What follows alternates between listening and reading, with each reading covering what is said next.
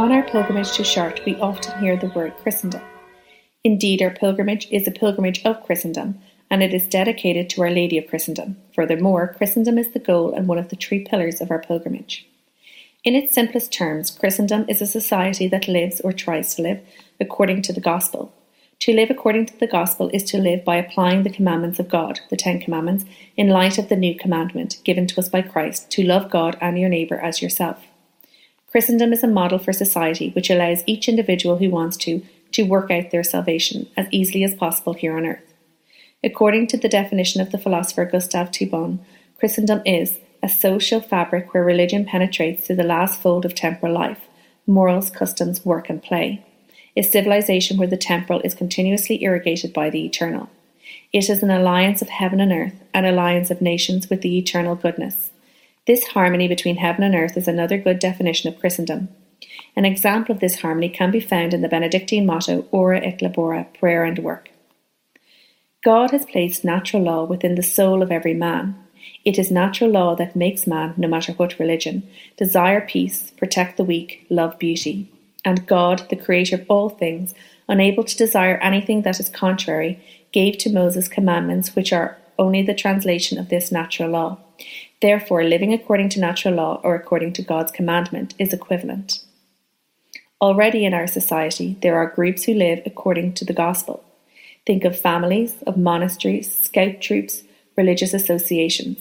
Indeed, we can add our chapter to this list. Our pilgrimage to Chartres is itself a micro-Christendom. Other than the indispensable conversion of souls, the ultimate end of the pilgrimage is the temporal and supernatural common good of the physical city, in a just distinction and subordination of the temporal and the spiritual. Our pilgrimage is a start, but it is not enough. What is needed is for the nation itself to be Christian, as Joan of Arc testifies. And as the poet Charles Bagoye puts it, France and Christendom must continue. It should be pointed out that Christendom is not comparable to Muslim societies governed by Sharia law. Indeed, it is the opposite. Islam, which is a political religion, is confusion, the fusion of the spiritual and the temporal. In such a society, one can only be a citizen if they are a Muslim believer, and those who don't believe are half citizens. There is no Christian Sharia because the Church never proposes a system which would border on ideology. With Christianity, there is no confusion between temporal power and spiritual power. But we do not want the separation being imposed by certain secularists. We want a distinction between the two, while demanding that the temporal power be irrigated by the spiritual power. We want to restore to Caesar what belongs to Caesar, and to God what belongs to God, knowing that Caesar himself owes a worship to God.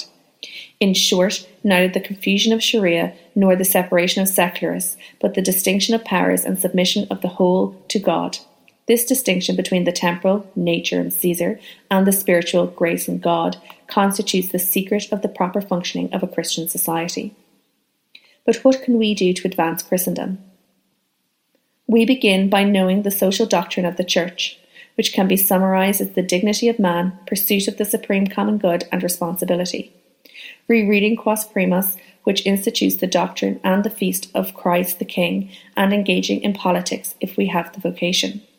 John Paul II explicitly asked the laity to mobilize. No one is allowed to stay idle. And Pope Francis is even clearer. How is it possible that Catholics appear rather non-existent in the political scenario, or downright assimilated to a worldly logic? We all have a duty to act for our neighbour, so that everyone may obtain their salvation. Our salvation is our common good, and Christendom is the means of achieving it. This is the goal and one of the 3 pillars of our pilgrimage.